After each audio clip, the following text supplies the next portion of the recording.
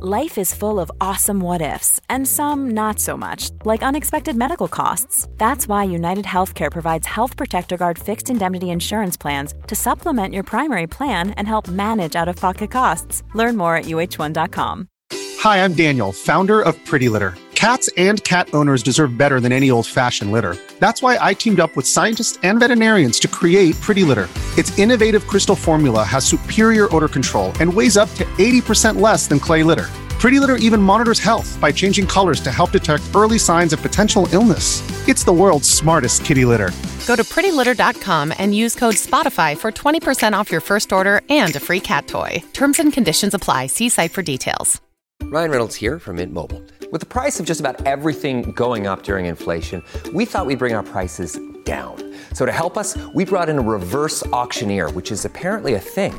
Mint Mobile Unlimited Premium Wireless. How to get 30, 30, bit to get 30, bit to get 20, 20, 20, bit to get 20, 20, bit to get 15, 15, 15, 15, just $15 a month? Sold! Give it a try at mintmobile.com/switch. $45 up front for 3 months plus taxes and fees. Promo rate for new customers for limited time. Unlimited more than 40 gigabytes per month. Slows full terms at mintmobile.com. Due to the graphic nature of these crimes, listener discretion is advised. This episode includes discussions of violence and adult content that some people may find offensive. We advise extreme caution for children under the age of 13. On July 31st, 1980, 29-year-old Paul Snyder parked his Mercedes on a quiet block in Bel Air, California. It was a hot, still night, and the smell of jasmine hung in the air. Lights glowed in the windows of the Spanish-style mansion set behind the hedges. Somewhere inside was his wife, Dorothy Stratten. She and her new boyfriend, Peter Bogdanovich, had just come back from making a movie together. He imagined her unpacking her bags, settling in, maybe even taking a shower.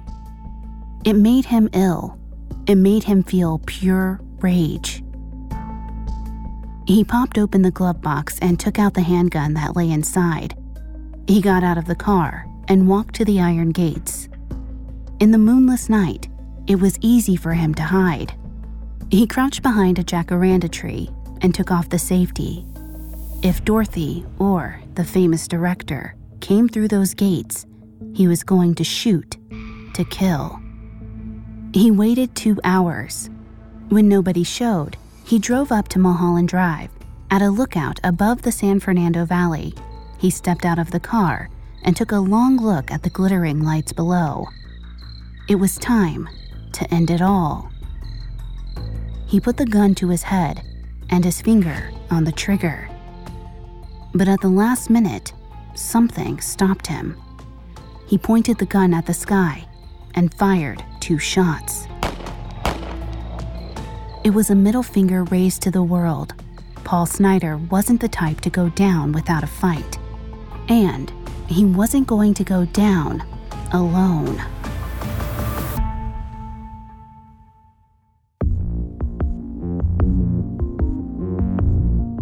Hi, I'm Lainey Hobbs, and this is Crimes of Passion, a Parcast original. The legal definition of a crime of passion is a violent crime that occurs in the throes of extreme emotion, leaving no time to reflect on the consequences.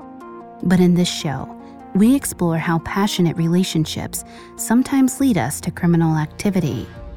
How does a husband and wife become killer and victim, or killer and co-conspirator? If there's a thin line between love and hate, what manipulates our relationships into deadly results? You can find episodes of Crimes of Passion and all other Parcast originals for free on Spotify or wherever you listen to podcasts. To stream Crimes of Passion for free on Spotify, just open the app and type Crimes of Passion in the search bar. At Parcast, we are grateful for you, our listeners. You allow us to do what we love. Let us know how we're doing. Reach out on Facebook and Instagram at Parcast and Twitter at Parcast Network. And if you enjoyed today's episode, the best way to help us is to leave a 5-star review wherever you're listening. It really does help. Last week, we met 29-year-old Paul Snyder and his 20-year-old wife, Dorothy Stratten, 1980s Playboy Playmate of the Year. As Dorothy's fame grew, she began to resent Paul's controlling and abusive behavior. When she tried to leave him, it triggered one of the most notorious crimes in Hollywood history. This week, we'll look at the crime, its aftermath, and what really happened when Paul and Dorothy met for the last time on August 14th, 1980.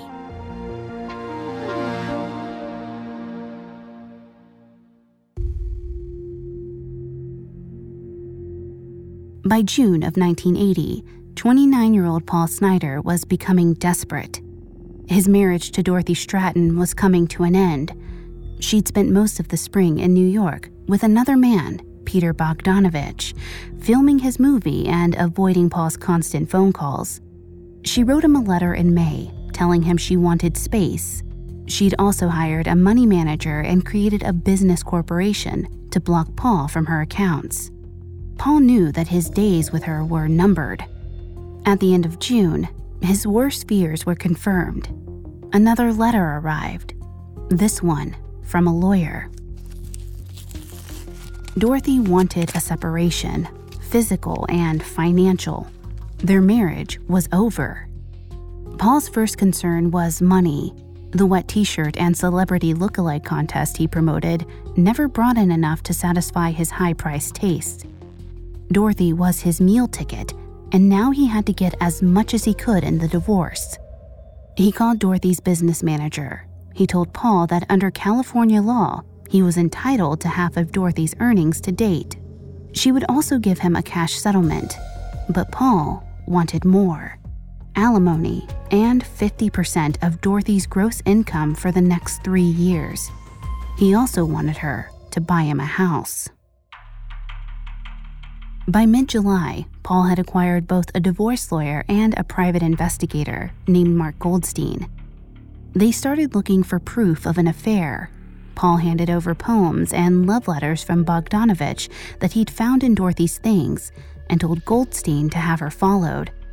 He also asked Goldstein to do an asset search on Dorothy. When Paul wasn't harassing Dorothy's money manager or speaking to his lawyer, he went about seducing other women, mostly college students. He also started promoting Patty Lorman, a 17-year-old model he was trying to groom into the next Dorothy.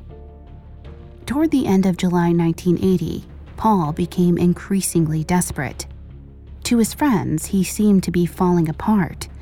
He frequently broke down in tears and asked them to call Dorothy on his behalf, or he rambled on about how she'd wronged him.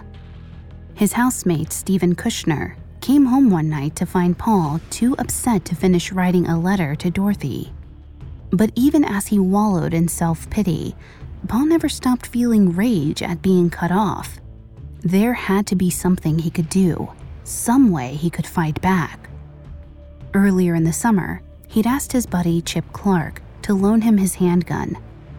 Paul claimed it was for protection in his crime-adjacent neighborhood. Now, if things got bad enough, if he got mad enough, the .38 caliber was a last resort. With a gun in hand, Paul couldn't be completely defeated. Before I continue with Paul's psychology, please note, I am not a licensed psychologist or psychiatrist, but I have done a lot of research for the show. Psychologist Bruno M. Cormier was one of the first people to study the dynamics within marriage that leads to homicide. In a 1962 study of men who killed their wives, Cormier found that the presence of unresolved dependency conflicts was a common thread. If the male partner was too dependent on his wife to end the relationship, but unable to continue in the relationship in its present form, then this was frequently a trigger for him to kill her. James David Hinton, the actor who'd befriended Dorothy on the set of Galaxina, later said about Paul, "I felt that his identity was entwined with hers. I'm not sure he even loved her. He may have done, but mostly she was his identity, and a strong one for a guy who was scrambling." Paul was too dependent on Dorothy psychologically and financially to walk away from the marriage, but the presence of a rival, Bogdanovich, made it impossible for him to stay. Unable to leave, unable to stay, Paul saw only one option. He expected Dorothy would return to Los Angeles before August 1st, 1980, the date of Hugh Hefner's Midsummer Night's Dream Party at the Playboy Mansion. On July 31st, his hunch was confirmed by a surprise phone call. It was the operator. Dorothy had been detained by immigration for an expired visa on her way back from Europe. She'd placed a call to Playboy in Los Angeles from the airport and charged it to Paul's number. Now, Paul knew that she was coming back in time for the party. Then, Paul heard from Playboy.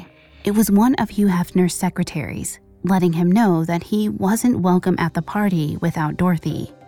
Unbeknownst to Paul, Hugh Hefner had heard that Dorothy and Bogdanovich were now an item.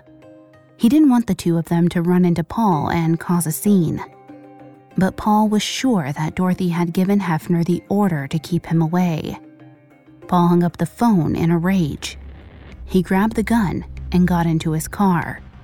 He raced to Bel Air, to the home of Dorothy's new boyfriend.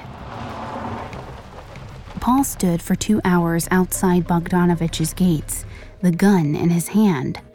The banishment from the mansion had finally put him over the edge. All this time, he'd comforted himself with the knowledge that at least he had his own relationship with Playboy, that they viewed him as a separate entity from his wife, that he could stand on his own 2 feet there. Now, he realized he'd been fooling himself. The thought made him shake with fury. He waited for 2 hours, but nobody came in or out of the gates. Paul got back in the car and headed to Mulholland Drive. With his plans for murder thwarted, he decided to kill himself. It would be the ultimate way to punish Dorothy, to punish all of them. But at the last moment, as he stood above the city, he fired the gun at the sky instead of at his own head. The gun kicked in his hand as he squeezed the trigger. The sound of gunshots was deafening, satisfying. As he got back in the car, he knew that this wouldn't be the end. He just needed to hold on a little bit longer. On Monday, August 4th, Paul got a phone call from Dorothy. She agreed to meet him that Friday, August 8th, for lunch. It was an unbelievable turn of events.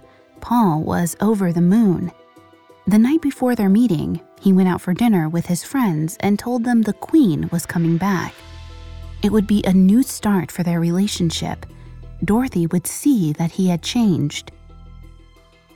On the day of their lunch date, Paul woke up nervous and excited.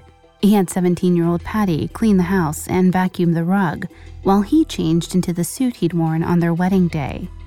He got a bouquet of red roses, wrote out a card, and chilled some champagne. It was the perfect romantic setting. Paul waited for her, fidgeting on the couch, barely able to contain his excitement. He knew she'd walk in wearing a pretty dress, with her hair and makeup done just right, eager to look her best for him. By the end of their lunch, they'd be back together. But then Dorothy walked in, wearing casual clothes. Paul was crushed. She barely touched the champagne and didn't bother to read the card he'd left next to the roses. Paul sat across from her, close enough to touch her, but Dorothy may as well have been a million miles away. It was the first time they'd seen each other in almost 3 months, but it felt like years had passed. She told him that the relationship was over. She wanted a separation. Finally, she admitted that she was in love with Bogdanovich. Paul pulled out every accusation he could think of. Bogdanovich was a scoundrel. He'd left his wife and children for another actress. He was going to use her up and discard her. It had no effect. Dorothy was undeterred. Paul tried to take her into his arms, but she wouldn't let him. It was clear the relationship was finished.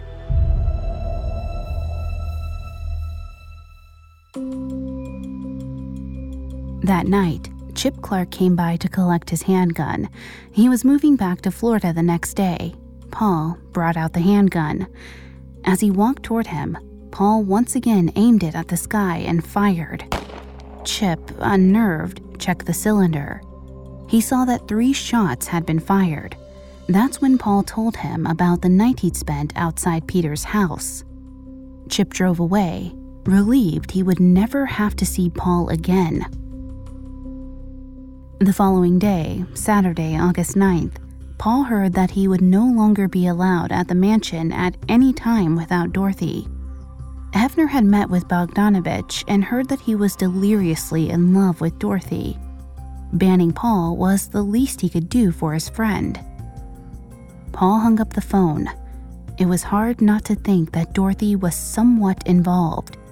She'd only just met him the day before for their disastrous lunch. But instead of flying into a rage, Paul became strangely upbeat and social. The next day, Sunday, August 10th, he decided to host a barbecue. At the party, he sprinkled his conversation with references to guns. He even asked Mark Goldstein if he would buy him a machine gun. His friends noticed that Paul seemed to be in the best mood he'd been in all summer. But he also made comments about dead playmates or actresses who died before their movies came out. Yet his manner was so jovial, nobody thought much of it. But when Dorothy called Paul on Monday, August 10th, he was incensed. He screamed at her on the phone. Not only was she leaving him, but she'd poisoned the whole Playboy enterprise against him. She'd ruined his life. Dorothy, panicked and crying, agreed to see him one more time. She believed she owed him at least that much. That same day, Monday, August 11th, Paul found a gun. It was a 12-gauge Mossberg pump shotgun, the kind meant for long-range hunting targets. He arranged to meet the seller and learn how to shoot it in person. On Wednesday, August 13th, Paul met the seller and bought the gun for $125, $365 today. When Patty came home that night, she found Paul staring into space. For a moment, all of the bluster and braggadocio was over. It was the calm before the storm, except nobody recognized it. That night, Paul settled in with Patty and his new girlfriend Lynn to watch One Flew Over the Cuckoo's Nest, one of Dorothy's favorite movies. On the morning of Thursday, August 14th, 1980, Paul wrote out a list of demands he wanted to raise with Dorothy when they met that day. Besides a cash settlement, he wanted an income. He would allow a legal separation, but not a divorce. It's unclear whether he ever made these demands to Dorothy in person, but he certainly was prepared to. Patty cleaned the house again. Then she went roller skating. Before she left him alone, Paul agreed to call her around 2 p.m. and meet her and Lynn at the rink. Private investigator Mark Goldstein, stationed in a nearby car, watched Dorothy park and walk into Paul's house around noon on the 14th. Then he drove home. He called Paul at 12:30. Speaking in code, Paul told him that everything was going well. Goldstein hung up, satisfied. Then he started calling again around 2:30, when he expected the meeting to be over. Nobody answered. Back in Bel Air, Dorothy's younger sister Louise, in from Vancouver, waited for her older sister's return. Dorothy had promised to be back by 2:30, but as the afternoon slipped into evening, Louise started to feel strange. She was the only one in the house who knew that Dorothy had gone again to see Paul. Peter Bogdanovich didn't know where Dorothy was either. All he knew was that she was supposed to see her business manager and then have a sitting for Playboy. When he heard from Louise that she'd gone to see Paul, he had a pit in his stomach. By 11 p.m., Patty Lorman and Stephen Kushner were upstairs watching TV. They heard Paul's phone ringing downstairs in his room. Nobody had answered it all day. His bedroom door was closed and had stayed closed all day.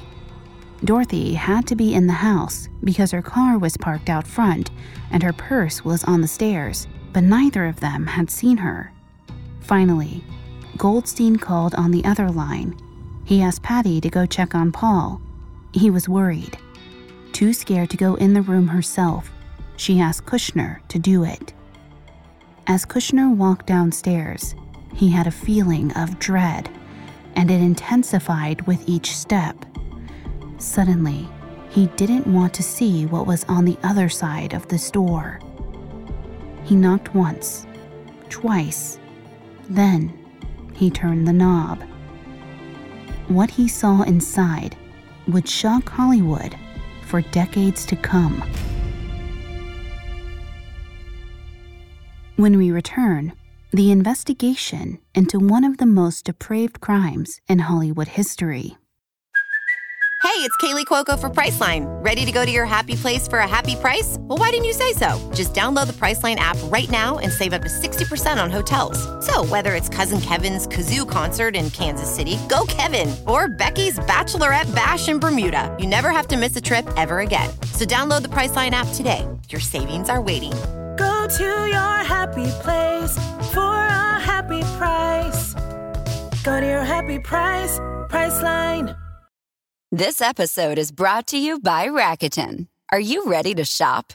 Rakuten's Big Give Week is back. Get 15% cash back at hundreds of stores, including headliners, Ulta, Ray-Ban, and Canon. Rakuten is how in-the-know shoppers get the best savings. They shop the brands they love and earn cash back on top of deals during Big Give Week, May 6th to May 13th. The cashback rates are even bigger. I'll be shopping for Adidas and Fenty. You can save on everything you need for summer, like clothing, outdoor gear, and travel.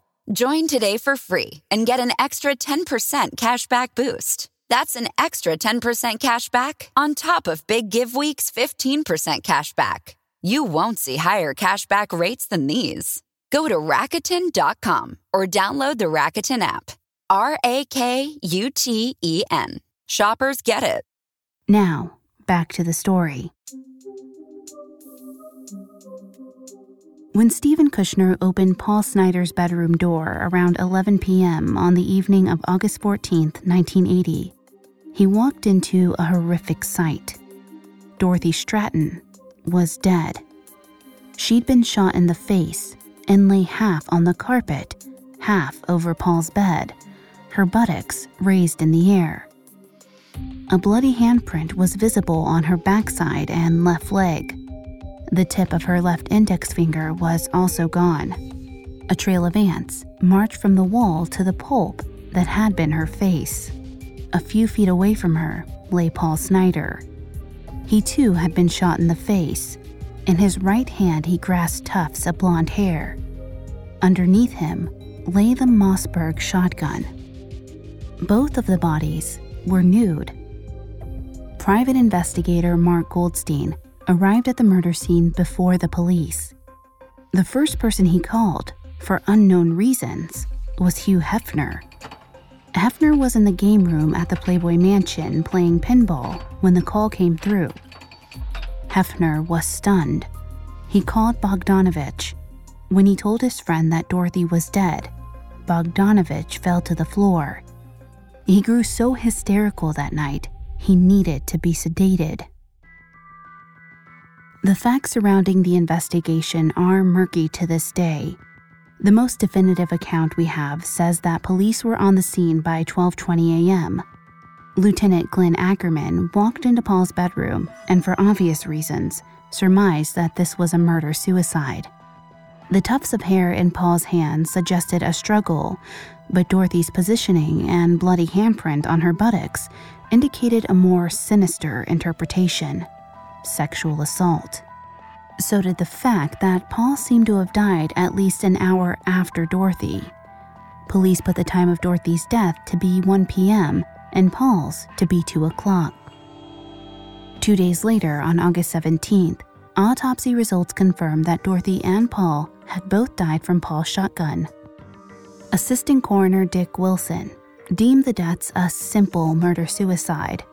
But to this day, it is unclear whether the police know without a doubt that Paul was the one to pull the gun's trigger. His hands were too coated with blood and tissue to be absolutely sure. Dorothy's funeral was held a week after her death, on Friday, August 22nd.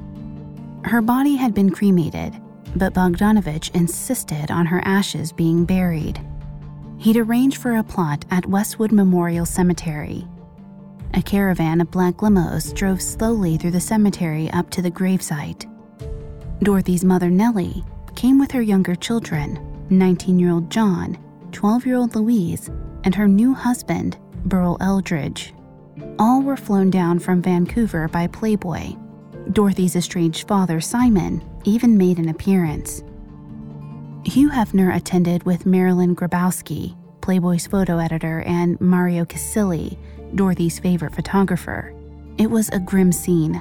Hefner and Bogdanovich watched as Dorothy's coffin was lowered into the ground. Each man threw a single rose onto the coffin before it was covered with dirt. It was the last time the two men ever spoke. Everyone who knew Dorothy was shaken to the core.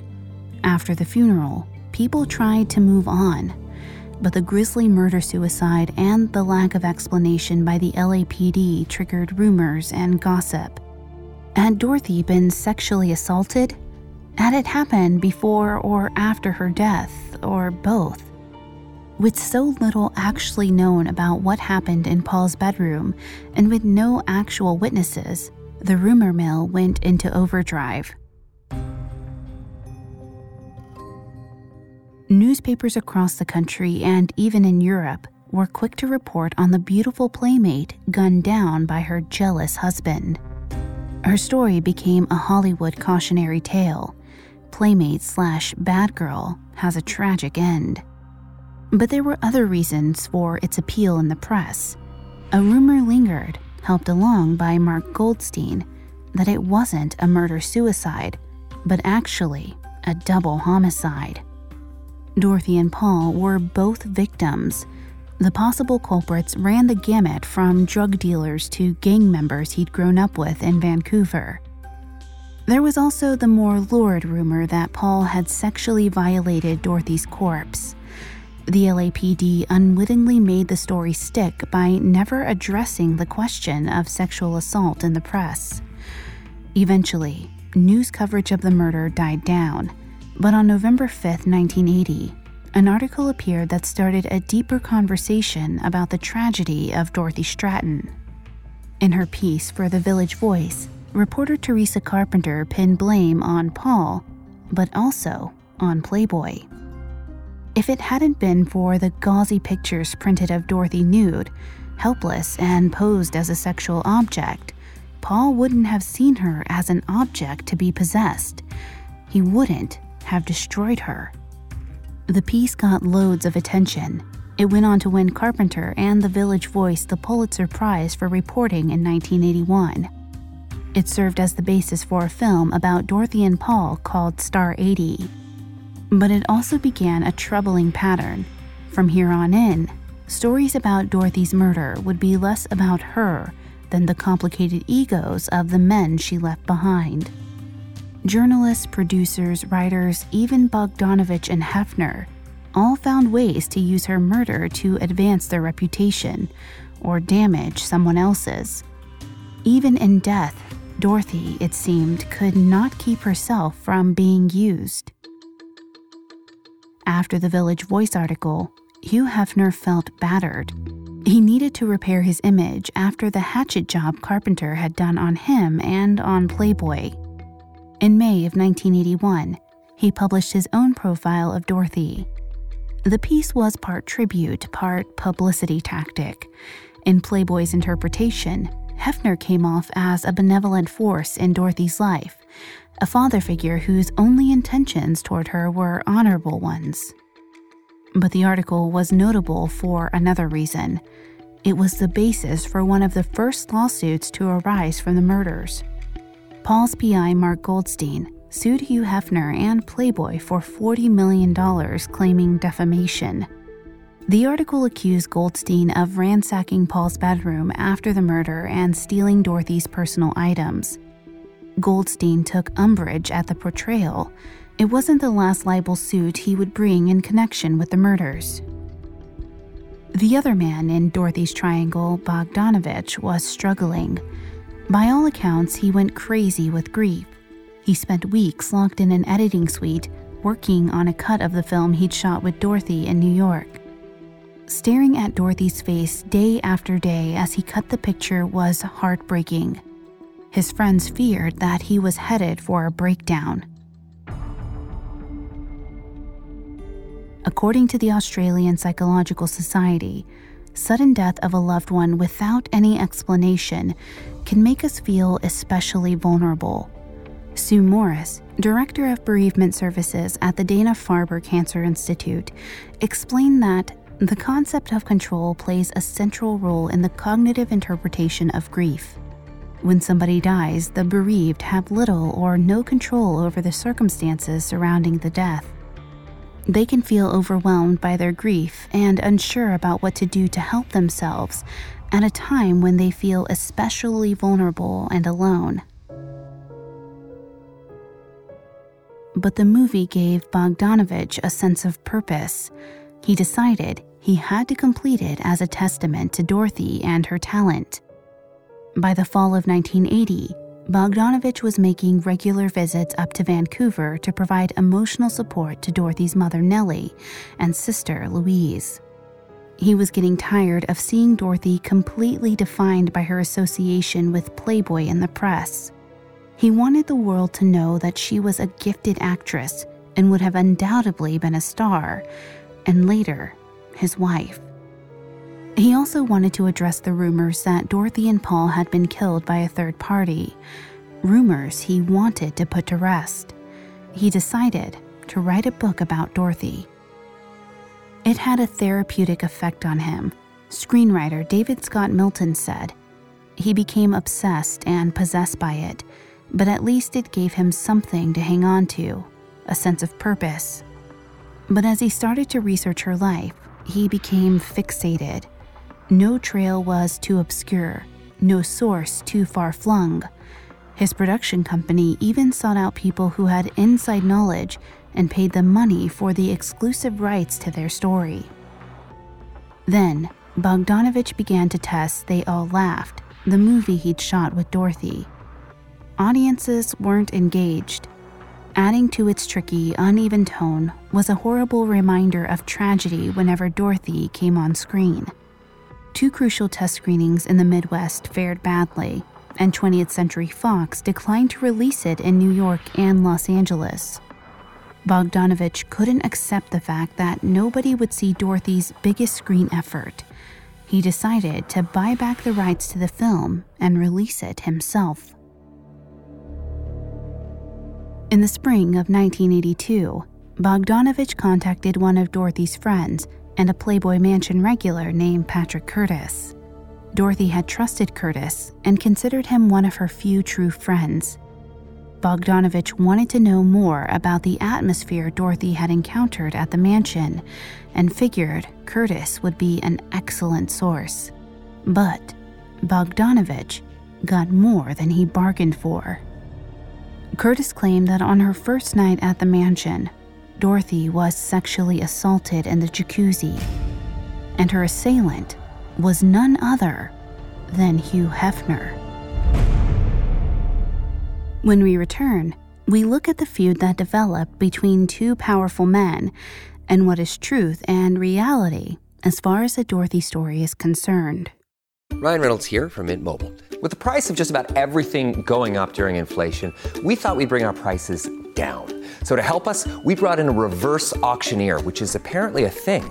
Mint Mobile Unlimited Premium Wireless. How to get 30, 30, bit to get 30, bit to get 20, 20, 20, bit to get 20, 20, bit to get 15, 15, 15, 15, just $15 a month? Sold! Give it a try at mintmobile.com/switch. $45 up front for 3 months plus taxes and fees. Promo rate for new customers for limited time. Unlimited more than 40 gigabytes per month. Slows full terms at mintmobile.com. With Capella University's FlexPath format, you can set your own deadlines, learn at your pace, and access most coursework from anywhere at any time. Imagine your future differently at capella.edu. Now, back to the story. When Peter Bogdanovich heard about Dorothy Stratten's 1978 assault at the hands of Hugh Hefner, he was enraged. He'd been struggling for 4 years to find someone to blame for Dorothy's murder. Now, he had someone. It would be the prevailing argument of his book. A 2005 study that appeared in the American Journal of Preventive Medicine pointed out that friends and family of homicide victims are afflicted by a number of mental health issues. One is a preoccupation with revenge, coupled with tremendous anger. As Bogdanovich took in this shocking revelation from Patrick Curtis, his book became something more than a simple eulogy. It became an accusation. In mid-1984, Hefner was curious to see galleys of the book in advance of its publication date. He and Bogdanovich were no longer speaking, and Hefner was still feeling raw from his treatment in the Village Voice article 4 years earlier. He was curious and likely nervous about what his old friend would write about his relationship to Dorothy. What Hefner read shocked him. He thought Bogdanovich had lost his mind. Then, he got angry.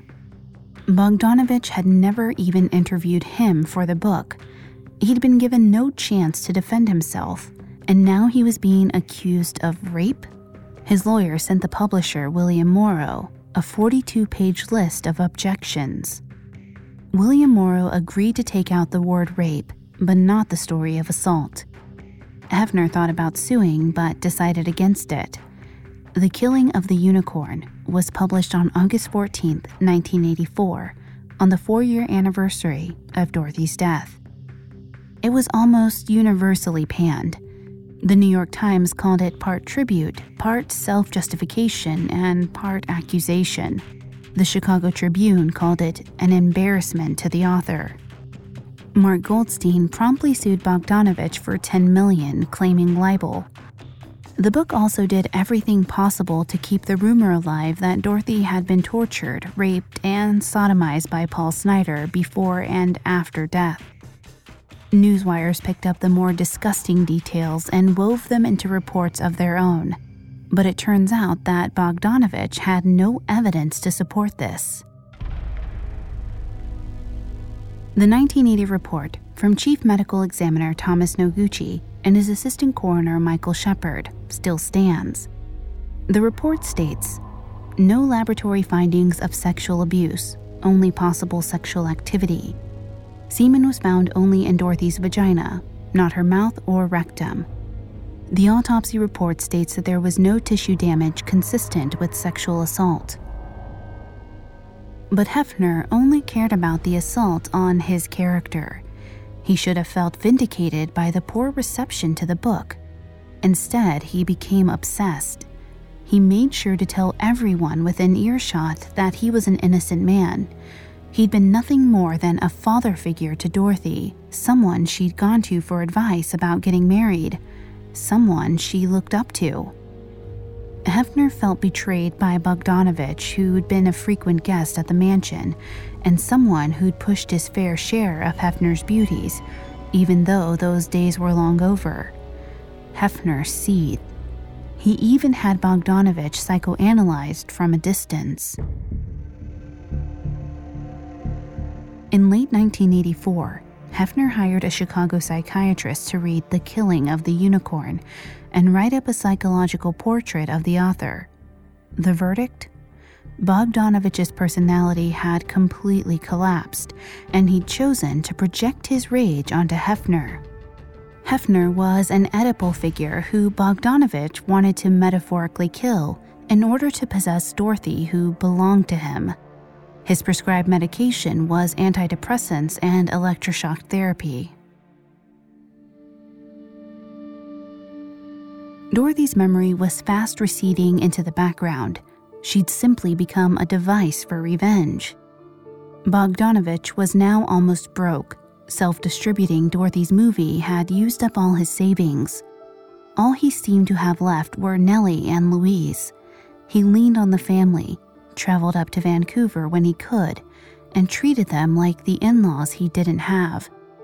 Hefner, too, started to experience a downward slide. The onset of AIDS, in particular, had quickly changed America's attitude towards casual sex. Now the Playmate and Bunny Act was starting to look tired. By 1985, Hefner faced a dwindling circulation and a crumbling empire. But the book and its accusation of rape remained his primary focus. He couldn't get past it. Executives in his company noticed that he spoke about it almost every day. One of them said he seemed overwhelmed by it. Then, in the spring of 1985, things only got worse. Hefner suffered a stroke. In Hefner's mind, his stroke was caused by stress brought on by the allegations. It was time, he realized, to fight back in public. Most people say that the point of revenge is catharsis, but a study published in the Journal of Personality and Social Psychology in 2008 reported the opposite. If people don't revenge a hurt, they can later tell themselves that it didn't warrant retaliation. Eventually, they'll forget about it. But if they do revenge a hurt, then it doesn't go away. It can bloom into obsession. A month after his stroke, on April Fool's Day, 1985, Hefner called a press conference. The ostensible point of it was to show an hour-long documentary Playboy had put together about Dorothy for the Playboy channel. But Hefner wanted to set their record straight, and then some. After screening the documentary for a group of reporters, Hefner took the podium. The film had been carefully edited to show Dorothy all smiles and laughter at her photo shoots, albeit completely naked.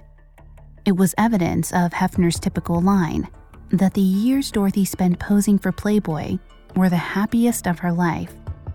Then Hefner looked out at the assembled crowd and read a prepared statement.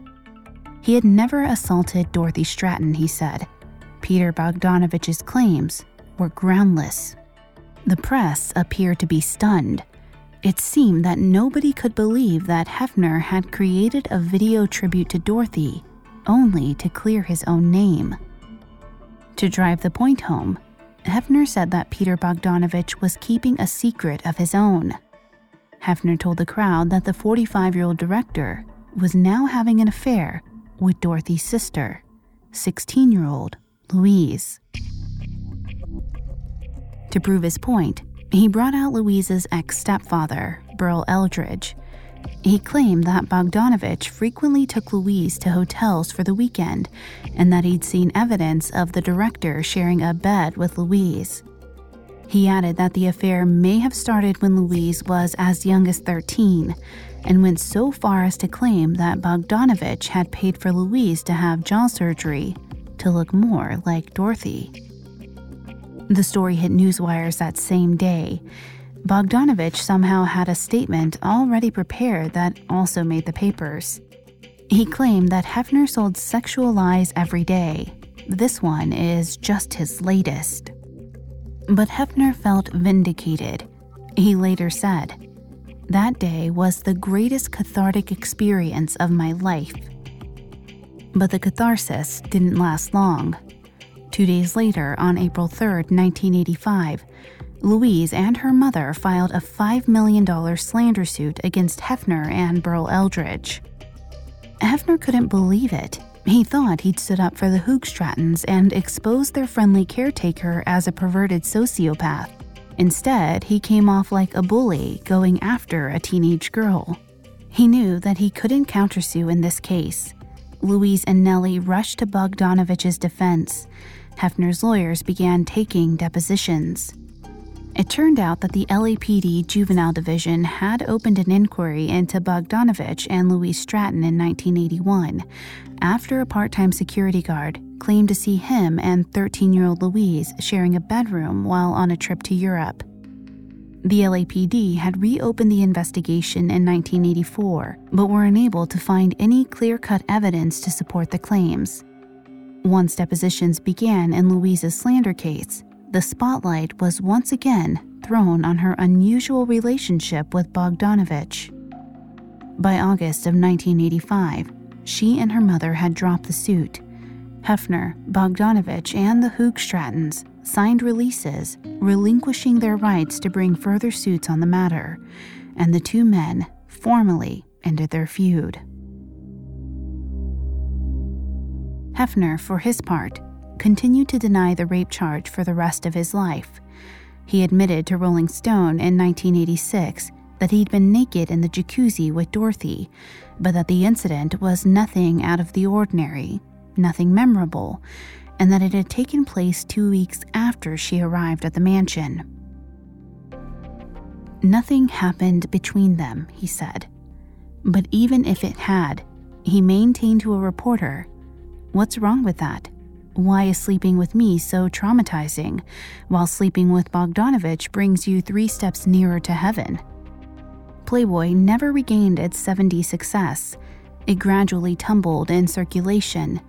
Hugh Hefner died in 2017 at the age of 91. To this day, Peter Bogdanovich maintains that Hefner assaulted Dorothy Stratten in the Playboy jacuzzi. But it turns out that his source, Patrick Curtis, had an axe to grind with Hefner. What Bogdanovich didn't know in 1982 was that Hefner had politely banned Curtis from the mansion. When Hefner confronted Curtis about the jacuzzi story, Curtis claimed that he'd been quoted out of context. Eventually, Hefner had Curtis sign an affidavit that the entire story was a lie, but Bogdanovich didn't care.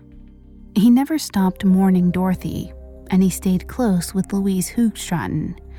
In 1988, they married. She was 20 years old, and he was 49. The marriage made headlines all over the country and raised more than a few eyebrows. While there was no evidence of statutory rape, it seems that Hefner's accusations weren't completely groundless. Peter and Louise divorced 13 years later, but as of October 2019, the two still live together, along with Nellie Stratten. The three of them are bound together by tragedy. Dorothy's death remains a subject of fascination to this day. Specials and documentaries continue to be made about her life and death. It has all of the elements of a fairy tale and a modern-day horror story. A beautiful girl, an unworthy suitor, a master puppeteer manipulating the lives of so many young women, and a would-be prince in shining armor who missed 100 red flags. Her death created shockwaves that reverberated for years. For a girl who grew up never expecting to be much more than a secretary, who worked weekends at a Dairy Queen, and who barely had time to grace the public imagination, Dorothy achieved the near impossible. When she died, she almost toppled a global empire and left an artist in a state of mental collapse. Now, we can look back at the Dorothy Stratten story and point out all of the factors that led to her death: domestic violence, sexual assault, pornography, objectification. It's easy to see in hindsight, but in 1980, she was just a naive, unsophisticated girl, barely out of her teens, about to become a star. She was trying to live the American dream. Being famous was a way out of poverty and misery. Taking off her clothes was just the quickest way to get there. For a stunningly beautiful woman in 1980, there were, ironically, not that many options.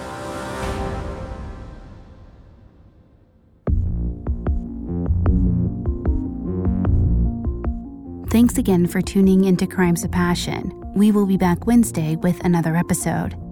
You can find more episodes of Crimes of Passion and all other Parcast originals for free on Spotify. Not only does Spotify already have all of your favorite music, but now Spotify is making it easy for you to enjoy all of your favorite Parcast originals like Crimes of Passion for free from your phone, desktop, or smart speaker. To stream Crimes of Passion on Spotify, just open the app and type Crimes of Passion in the search bar. And don't forget to follow us on Facebook and Instagram at Parcast and Twitter at Parcast Network. We'll see you next time when true love meets true crime.